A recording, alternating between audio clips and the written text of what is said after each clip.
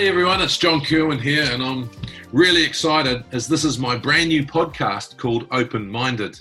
For those of you who don't know me, if you're coming in from overseas or wherever you are in your beautiful part of the world, I'm a former All Black rugby player from New Zealand, and I've been the face of mental health in the little country of New Zealand for the last 15 years, and I'm incredibly passionate about the mental well-being or mental health space.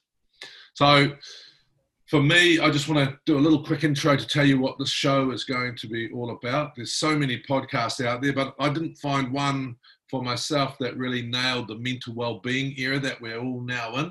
You know, I'm really intrigued in all facets of mental health and well-being, from leaders, from people who are making decisions, from normal people. So for me, understanding it, making it normal, helping people to understand it, and then with that, hopefully getting rid of a whole lot of different stigmas around it, because we all have mental health just like we have physical health. So this podcast is interviewing inspirational people from all walks of life, right? All walks of life. I love meeting people. I don't know what you guys are like, but I absolutely love meeting people, and they intrigue me. I love laughing and hearing their stories and their views.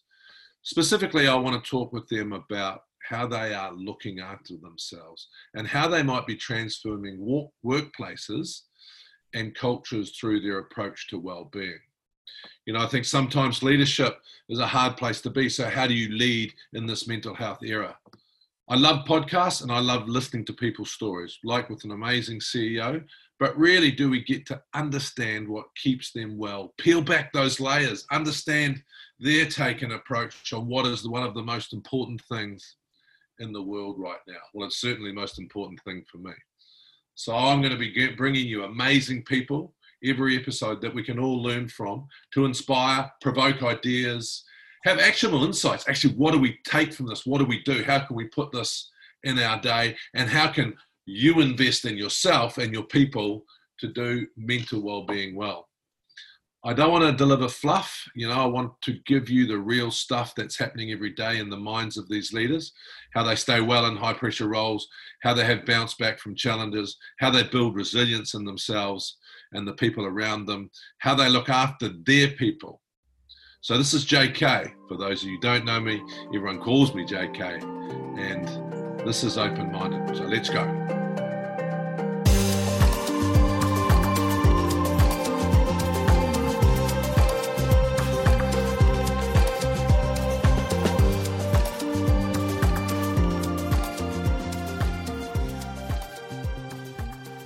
So people, my first ever Open-Minded podcast, and I sat down with a pretty cool guy to start with, Dr. Ashley Bloomfield. He has led New Zealand's response to the COVID pandemic, and in doing so, won amazing fans, respect, and actually celebrity status here in New Zealand and many parts of the world. For those of you outside of New Zealand, during our lockdown at 1 o'clock every day, this man would stand up and tell us what was going on. And he did it in such a way that he has created this aura and this celebrity that is probably never heard of for someone in his position. It was an absolute pleasure sitting down with him and understanding what keeps him well, how he has dealt with daily stand-ups with the media and all of New Zealand watching, the importance of resilience and recognizing when you need a break. Such a calm, level-headed leader we can all learn so much from. So enjoy. Well, hello everyone. I am absolutely ecstatic to be with you here today. I'll do a little bit of an introduction if you're coming from outside New Zealand. I'm a broken down old rugby player that's very passionate about mental health, and for me to be here today with Dr. Ashley Bloomfield, who is our Director General of Health and also CEO of the Ministry of Health. But the most amazing thing I want to talk to you about today is that during COVID, this man here has been an absolute pillar of strength. So 8 months ago now, the good doctor had to get up and introduce himself to New Zealand. And everyone's going, Doctor Who? And now he has been a lifeline for our country with his honesty, with his ability to tell the truth and be transparent. And for him to gift me an hour of his time today to just talk about that journey is a real honour. So my mum passed away a year ago, and when she passed away, people would come up to me and say, we loved your mum. And I said, yeah, I love my mum too. Why did you love my mum? She said, you always gave us time. Yeah. You know? Yeah. And for you to give us this time when I know it's incredibly busy, really appreciate it. So tell me about the last 9 months. Firstly, tell me about Fame. My daughter said to say she loves you, by the way. Thanks to you. And I hear that all the time. Yeah. When I came, said to Peter, I'm coming to talk to you today, I said, tell him we love him. He's awesome. How you go from introducing yourself to today where you are this, I don't know if cult figure is the right word, but it's been an incredible time for you. Yeah, quite the journey, JK. And look, it's great to be on with you today, and thanks for the opportunity to talk about these issues because they're really important. And I guess, as with 8 months ago when I did my first stand-up, the room next door here, small room full of media, nervous as heck, 27th of January. I still get nervous now, but one thing hasn't changed right from day one. It was just being myself and being true to myself. And especially in a situation where, whilst something like this might come along and happen and you hope it doesn't, when it does, you're never quite prepared for it. So all you can do is get up every day, play what's in front of you, work with your team members, but above all, just be true to yourself and your values. And so, the funny thing was, as people got interested and my reputation grew, or at least my visibility grew, and people would comment on this and that, and my staff members would just say, well, we just see you being yourself up there. And I guess that's the most important feedback I can get. And as soon as that changes, then I'll realise something's wrong. But in the meantime, it's just get up there, be myself, be open, be authentic, be honest, say what we know, what I don't know. And if there's something that hasn't gone right, say, okay, we'll go and look at that and see how we can fix it. That is easier said than done, though, isn't it? So were there forces around you that made you second guess whether you needed to change yourself? I mean, were you pulled from different areas about, maybe I should do it different? Well, of course, one of the things about my role as a senior public servant is I'm not a politician, but I'm operating in a political environment. And, at the moment we're just coming up to an election, so there's a lot of politics being played out. All the more important then to just keep, true to the values and stick to who I am and the role I've got here, which is as a public servant. So I'm here, my employer is the public of New Zealand, and that's always top of mind as I think about who I'm speaking to through the media. And the media provides that direct channel out to the public, and I'm constantly thinking, what is it that the citizens in New Zealand would want to know? What is it they need to know? The thing that always intrigues me when I see you up there is it that obligation to the public that would give you the strength to maybe push back to the politicians or people that are trying to, because it is human nature. So you feel a strong responsibility to the public, and that would give you the strength to maybe push back when you need to? Yeah, well, that's right. I mean, as a public servant, the most important thing you're giving is free and frank advice to the government and to the politicians. And so every now and then, that means, yes, as the saying goes, you have to speak truth to power. And especially in a situation where there's so much at stake. And this was one of the big challenges early on, the classic leadership challenges, giving advice on and making decisions in an environment where you've, in this case, not just got incomplete information, you've got hardly any information, and the stakes are so high. I mean, giving advice to basically lock the country down for 4 weeks, it's pretty high stakes. I never thought I'd do that in my career. And did you sleep that night? How have you been dealing? Yeah. We all ruminate, we all have big decisions to make.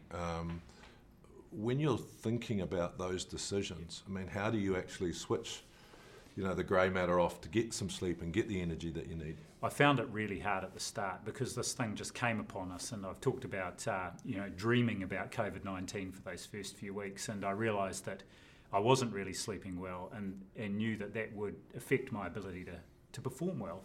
And so I sort of got this, there was almost this pivotal moment where I made this shift, and I thought, well, it's that classic thing is, what is it that I can control? Because most of this I can't control. So I can control how I can control how I behave, how I come across. I can control the information I've got and how I communicate that and the advice I give.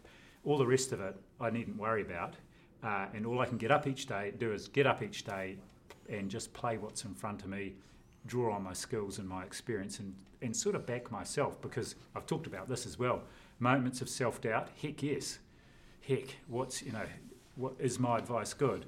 The other thing I found really helpful, of course, in these situations is the people around you. So when I was giving advice, it wasn't just, this is what I think. I would talk to people who I know and trust and respect and triangulate my views. What do you think about this? And of course, that was hugely helpful. The more I did that, the better I slept. I think the hardest thing around leadership is actually the ability to reach out. So, how did you make that decision to say, well, I can reach out, I don't need to do this alone? Because a lot of leaders that I talk to feel that they should have all the answers. I mean, is that something you struggled with? Did you feel vulnerable at times? Look, I didn't really struggle with that, because I've always been of the view that you're only as good as your team, and I've got a great team of people in this organisation, and I could see the support and feel the support from colleagues across the public sector. And so that it wasn't difficult in that respect, and in fact it just kind of helped me build confidence in the advice I was giving, and also it gave the politicians confidence in the advice, because if they, as they do, they like to go and get their own advice or check on for themselves, and if they know I've spoken to all these other people, then that helps give them confidence in the advice. Now this next question is a real big one. Born in Wellington, studied in Auckland.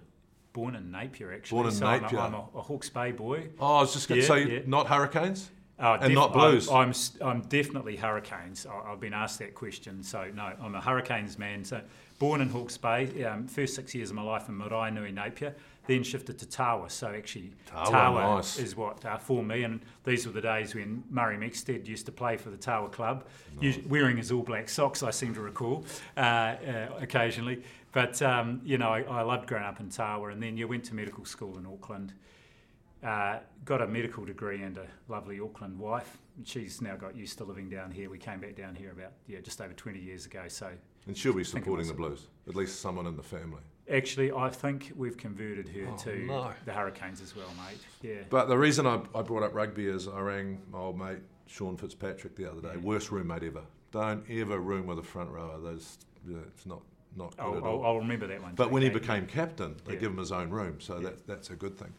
But I rang him and said, how you going, mate? How's the UK? And he said, JK, when we grew up, our parents would talk about the war, and the depression and all those things. We're going to be talking about COVID. But the interesting thing watching you is no one knows this. Yeah. There's no blueprint. This is what we talk about to the leaders that are part of Mentor-Mea. We say there's no rules, no blueprint, there's no books. Yeah. So how do you deal with that uncertainty? Because I'm sure you don't have all the answers and don't pretend to, but you're making decisions. It must be so difficult when so many things are grey. Yeah, that is the big challenge. And again, this is the sort of the leadership challenges is how you give good advice and make decisions when no one knows what's going to happen. There's a lot of uncertainty. And it goes back again to what are the things, and it's the same in our own lives, what are the things I have control over? Because there's an awful lot that we can't control. And then it's making sure, well, what is it I can control? And if we look then at our journey over these last 8 months, well, we haven't done it perfectly, but by goodness, we've identified how to get on top of these outbreaks when they happen pretty quickly, and we've just had the most recent one in Auckland, and we've been preparing for that, particularly, say, our contact tracing system, and it's performed really well. We're not going to rest on our laurels. We're reviewing. We'll go back in and keep improving. And this is a point I've been trying to make over recent days. It's not going to go 100% right.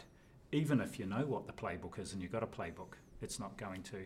But we can't afford to let everything that happens that isn't perfect, we can't afford to call it a failure and say, who's responsible? Who's going to resign? Because we just will stop learning and we'll stop adapting. And that's what served us really well in this today. Like I mentioned before, Fitzy said there's no blueprint for this. Yeah. None of us can get any of this right. So how do you look back on some of the learnings and go, okay, I now need to move forward? Yeah. Yeah, look, this has been a really important part of our successful response, is that we were prepared to review as we went along. And, one of the things about doing those daily stand-ups is I got immediate feedback every day through the media about what wasn't going right, because someone would have written in or rung or sent an email, or a GP or a nurse somewhere wasn't getting the PPE they needed. So there was a lot of immediate feedback, and it was really important in terms of being successful that we were listening and being, it's the classic thing about a leader. If you want to improve, you've got to be open to hearing feedback, and you've actually got to actively seek it. Well, I was kind of actively seeking it each day through those stand-ups. And one of the things I'm really proud of is we've done, well over a dozen or more reviews of different aspects of our response. Quick, and then learning, and then what have we got to do to change? And that's, it's an important lesson for leadership and for life, isn't it? Seek feedback. Sometimes it's not that comfortable. No. Kids are pretty good at giving feedback, I know, and they give it pretty honestly and pretty immediately. How did you personally move on mentally? I know that when I had a bad game, it took me a few years to actually dump it pretty quickly and then move on. So mentally, how were you doing that when you obviously felt so much responsibility? Yeah, and there were a couple of moments that had quite a lot of publicity where there was a perceived, major failure or something had happened. And there was one in particular where I said, well, look, I'm responsible for the system, so I'll take responsibility for what happened and for sorting it out. And it was a pretty tough time. I think I got asked by Mike Hosking several times when I was going to resign. But you've just got to, again, go back to centering yourself on your values, working with your team around you, drawing on your reserves of energy and so on, and thinking about the bigger picture as well. It's a long game, this, and you can't let yourself just trip up with everything that might not go 100%.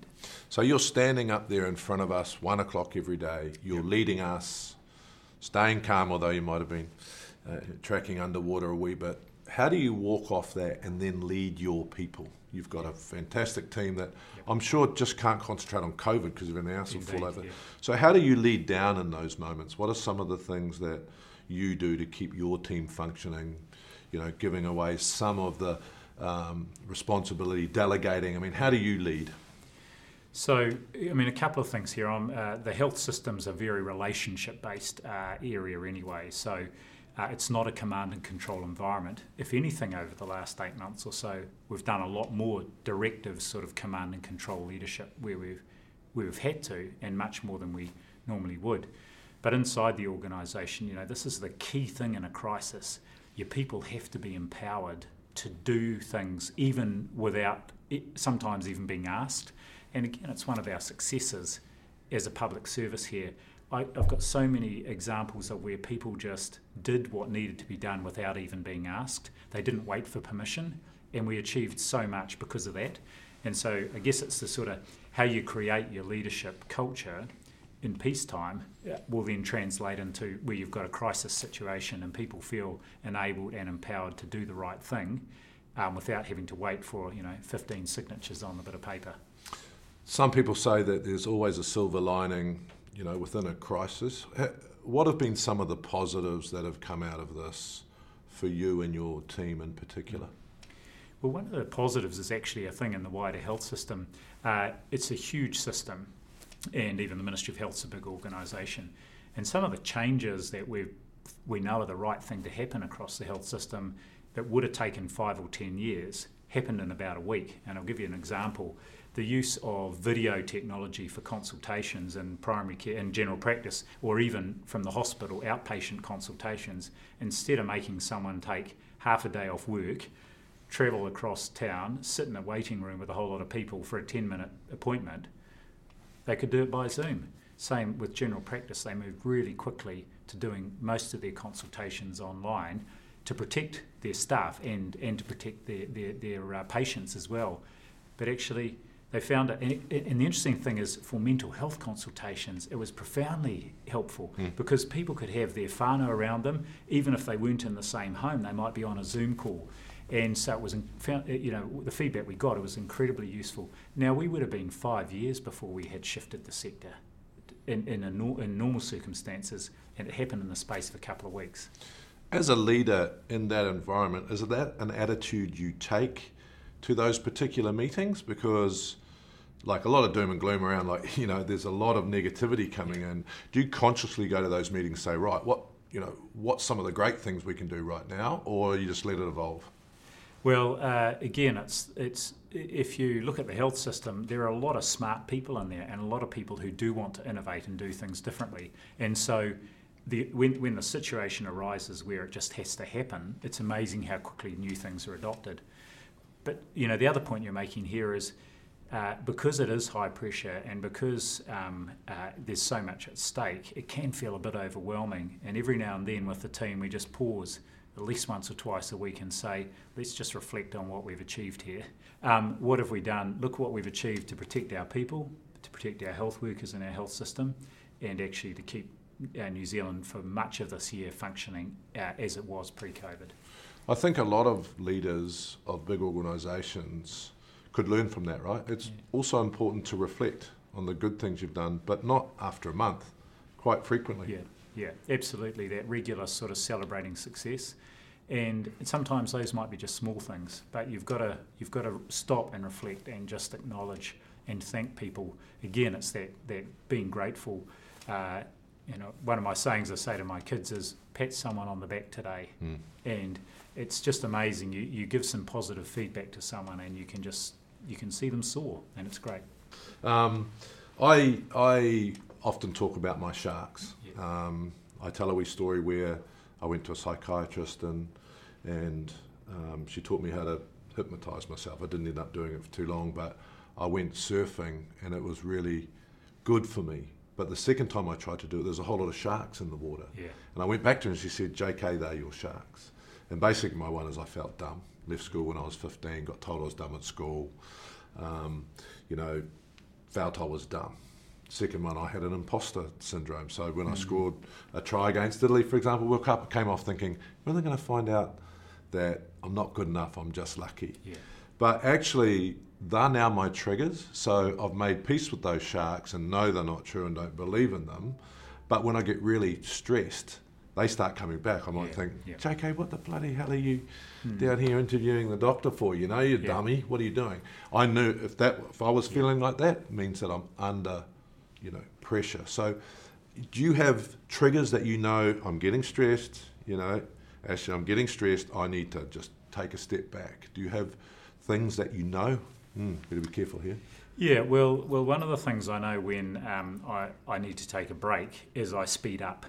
Actually, I start so I'm I go even faster, and my wife usually points it out to me. So I know it's near the end of term. I need that week off. One of the things I've found over the last 8 months, and I've talked about this, is how I'd get to 10 in the morning knowing I had to stand up at 1, and I just automatically my cortisol levels would start to rise, and I'd start to sweat a bit, and I'd get focused, and probably my team noticed the difference because I'd start to go in a bit on myself as I started to prepare myself.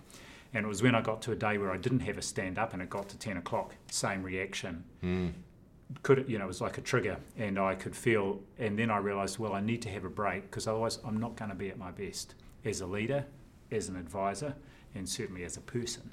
So those are the things that I can feel. And I'd come off the stage after my 1 o'clock and be just because it's such a focus. You're in the arena really. Absolutely. So I'd be really sweating away and thinking, gosh, was that all okay? And team would give me a little bit of feedback and we'd be fine, and then I could move on to the next thing. But it's just that knowing what those triggers are and then thinking, okay, what this means for me is time to take a few days off. Did you get better at it? So understanding your triggers, I think sometimes we just rush through and ignore that and just think it's normal, but understanding your triggers, so did you get better? Because I think some of the stress is good, right? You can't walk in there too relaxed. That's right, So what did you do to get rid of some of that anxiety? Getting up there at 1 o'clock, change something? Well, in terms of how I prepare, the key things I knew were then making sure I was well prepared and just taking that time to just centre myself before I went up there. But it's also, you think, before every interview, gee, am I going to go okay here? It's all right, I've done this before. It's going to go okay, just keep the preparation right, keep centred and keep focused up in there. But again, it's that I'm probably much more attuned now to those triggers than I was before I started on this latest 8 months journey. Because previously I would just sort of roll with it, but it wasn't too stressful. But there was so much at stake here that I knew, right, now I've got to just do something specific about this and take some time out. Do you judge yourself after it and say, like a test match, we used to come off and didn't go that well, and do you judge yourself afterwards? You make peace with it quickly? How does that work? Make peace quickly. Don't dwell on it. But my comms team here are fantastic, and I'll come off and you usually know when it's gone well. You can say, I think we went well today. Or there might be a couple of things, and usually there might be a phone call from the minister's office if there's something you've said that But it's always in thinking, okay, what did we say? How could we maybe tomorrow just provide some clarity or turn that around or get the message out we want to get out? Yeah, that's really interesting. So I'm sitting around watching one of your 1 o'clock stand-ups, and someone in the audience who we can't see ask a real question where us around the room saying, if that was me, I'd walk off the stand and just, tell them what I thought. I mean, how do you take a breath? What's the mental process when someone is actually just trying to, have a bit of a dig or saying something that, no one knows what COVID's going to bring us tomorrow, let alone, so how do you deal with that? Are you that quick? Are you just... Yeah, well, a couple of things. One is, of course, the more I do, the more comfortable I feel, and then you develop some skills, particularly in responding to those questions that might be curveballs. But it comes back as well to thinking about, well, what are the key messages I want to get across here, and what's the impression I want to give the public? And one of the things that I've had a lot of feedback on, particularly from kids, I've had so many lovely letters from children around the country, is the fact that I was calm during those stand-ups, even though I was conveying information sometimes about deaths that we had from COVID. The fact that I was calm and reassuring, it sort of didn't matter quite what I was saying, but that it was actually how I came across. And I think it's a really good lesson for all of us, isn't it? It's that old saying about people won't remember what you said, but they'll remember how you made them feel. No, that's incredibly important. So how about your own anxiety then? You've gone from being relatively unknown to having an amazing effect on our country. You've showed calm. I read an article the other day that said, you are like the swan. Sometimes you're standing up there, but your feet are going under the water. I mean, has it changed you? Are you more anxious, less anxious? Have you had to work overtime mentally to deal with what you have to deal with every day? Yeah, look, it's been quite a journey, as you can imagine, as it has for everyone, and particularly this uncertainty. As humans, we don't deal very well with uncertainty. For me, I'm not actually an anxious person. I'm actually pretty calm and resilient. I deal with stress really well. I've done plenty of challenging things in my life, and of course these sorts of roles, being the chief executive of this organisation and director general has its moments. It's pretty stressful at the best of times. But one of the things that's been really an eye-opener for me is, as I have got at times anxious and stressed about, particularly the stand-ups, not the fact of the stand-ups, but just the relentlessness, the day after day, working 14, 20 days in a row, and then feeling that anxiety, which I'm not used to, and realising actually the most important, if I want to be resilient, I've got to be able to acknowledge that, own it, recognise my limitations, and then take active steps to manage it. And the big one for me is having breaks, taking time out, getting out into the bush, spending time with family.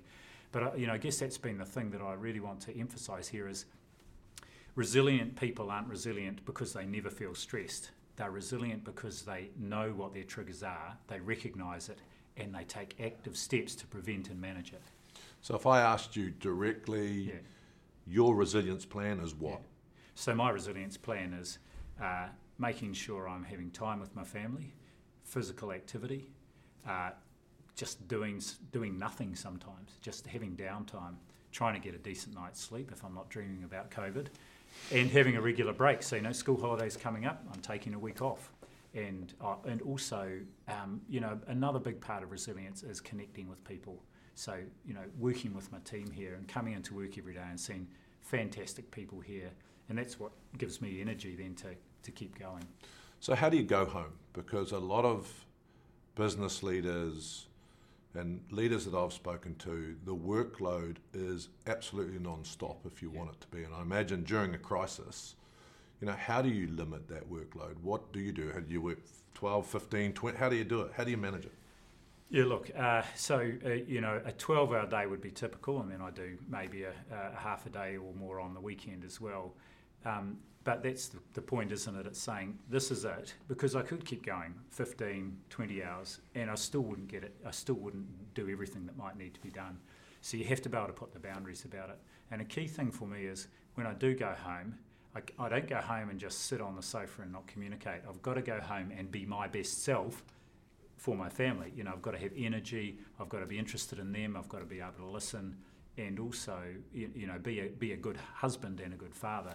So it's not just about being there, but actually being positive and my best self when I am there. Yeah, well, that's one. I still struggle with that as a husband and father. I guess when I'm out in the public, I just don't want to talk to anyone when I get home. I just sort of need to be alone and sort of recover my energy. So do you consciously keep your effort up, or is it come quite natural, or you go for a run to get that energy back first? Do you have some sort of plan around that? I haven't worked it out yet, by the way. Yeah, no, I think for me it's just, on that drive home, it's really trying to just make that switch from work to home life. I've never really had a problem with that switching off, and particularly on holidays. Once I go on holiday, I'm not looking at the phone. I'm not checking. I'm not even interested in emails. Someone else has got that. This is my time to just clear my head, just recenter, enjoy the bush, enjoy the mountains, enjoy time with family and friends. Are you a music man? Yeah, I love my music. What's your go-to? Oh, just about anything.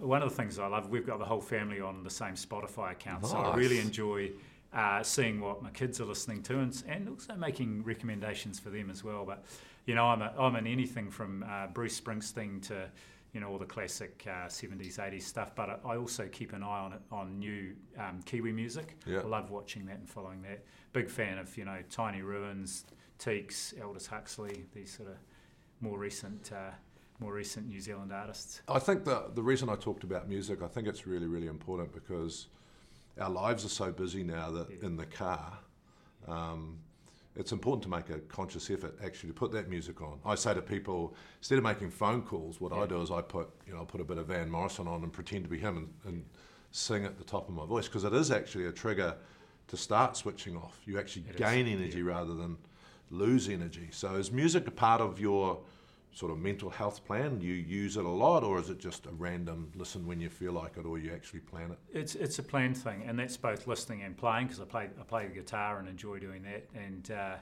And we were just actually having a little lunchtime event today. It's the end of Te Wiki o Te Reo Māori Language Week, and I surprised everyone by, when we got to the waiata at the end, I grabbed one of the guitars, and it's a nice waiata that one of our staff actually wrote. It's about what a taonga, what a treasure te reo is for our country. And, there's nothing I enjoy more. It's actually a great thing is singing with other people, because you just, it's a collective activity that just, I think it releases the endorphins. Totally. And there's nothing like, getting the guitar and having a good sing with the team here. I'd like to thank you for the lockdown, because I decided to take the guitar up, so I'm getting lessons. Good man. Adult learning's not that easy though, to be fair. Sounds like I'm strangling a cat in the lounge, but it's really good for my brain, because like I said to you before, I'm an active relaxer. So picking up the guitar and playing it. So tell me about sport. I know that, what does the future look like for you now? What when you have to try and predict how our country's going, there's been a little bit of, I've been pretty vocal about the Bledisloe Cup sport coming forward. I mean, how do you look forward, keep the safety of the country in mind, but also try and get us back to normal? I mean, this is the big challenge. That'll keep you awake.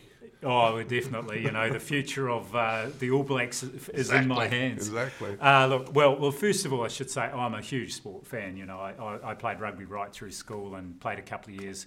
Last team I played for was the Auckland University under-20 side. Who was in that side? There would have been a few. How old are you now?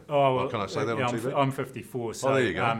So you would have been with Drakey and... Oh, no, they're a bit older than me. But I do remember Foxy coming along to one of our practices because I was in the backs, playing in the backs, and he gave us a few tips.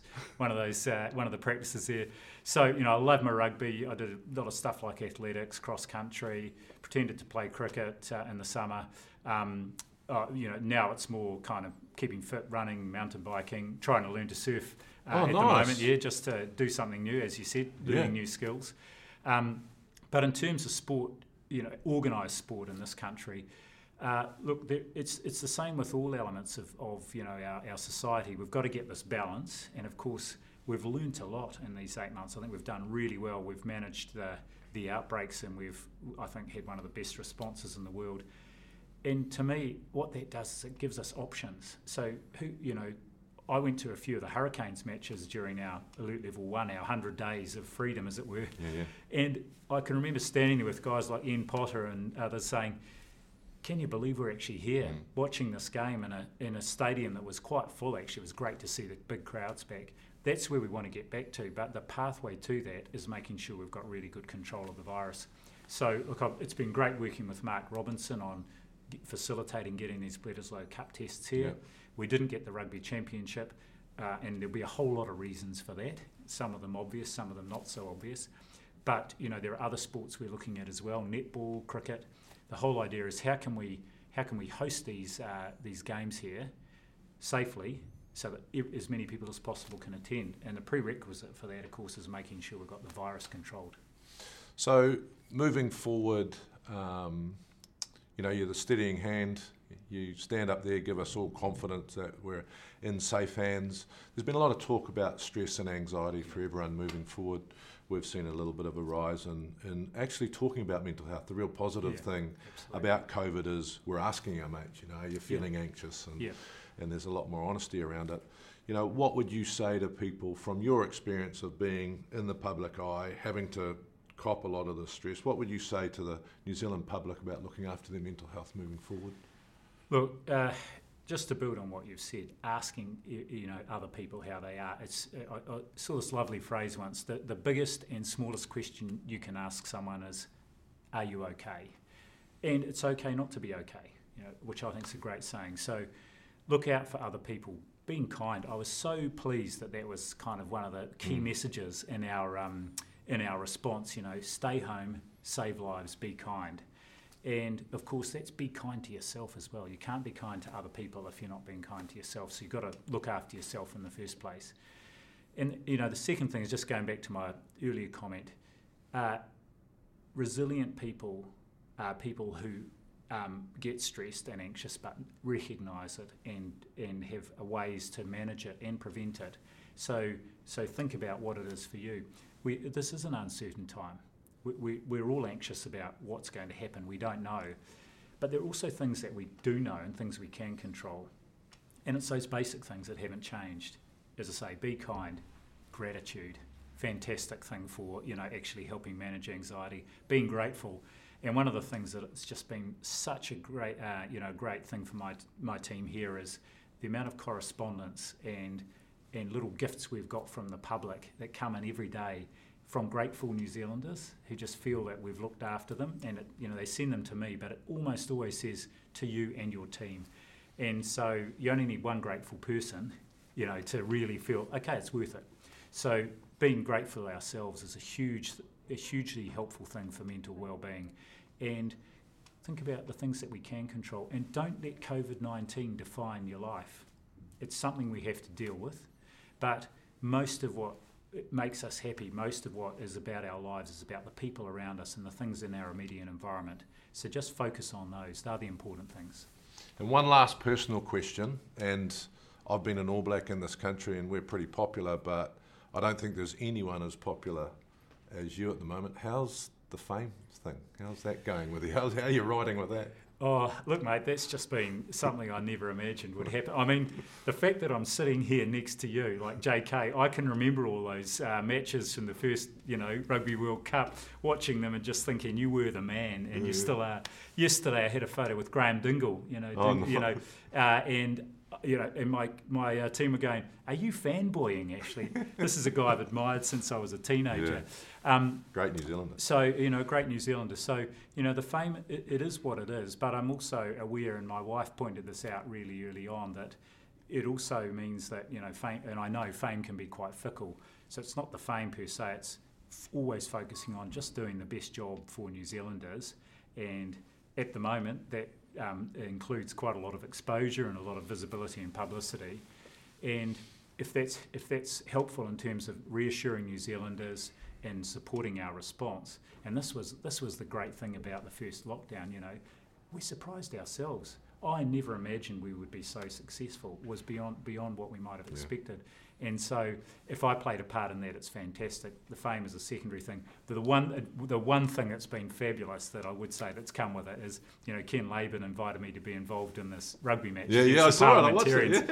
Over in Wainuiomata, and I never thought I'd be lifted in a line-out by Rodney Saiolo and Faifili Lavavi, and the nicest guys, honestly. Just fantastic. So, that's been a real privilege, really.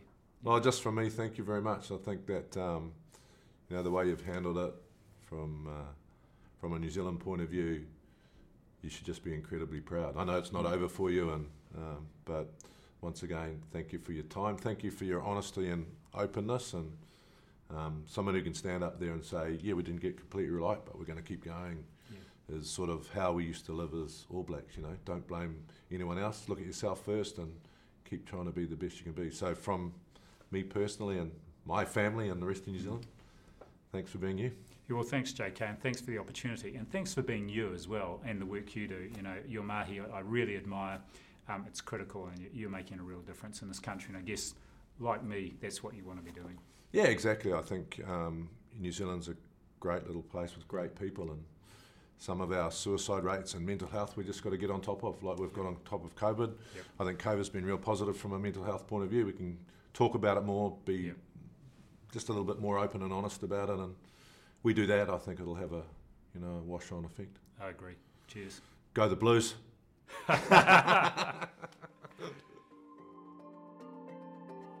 Thanks so much for listening to this episode of Open Minded. If you like the podcast, make sure to subscribe. This podcast is everywhere you get your podcasts, so make sure you do that.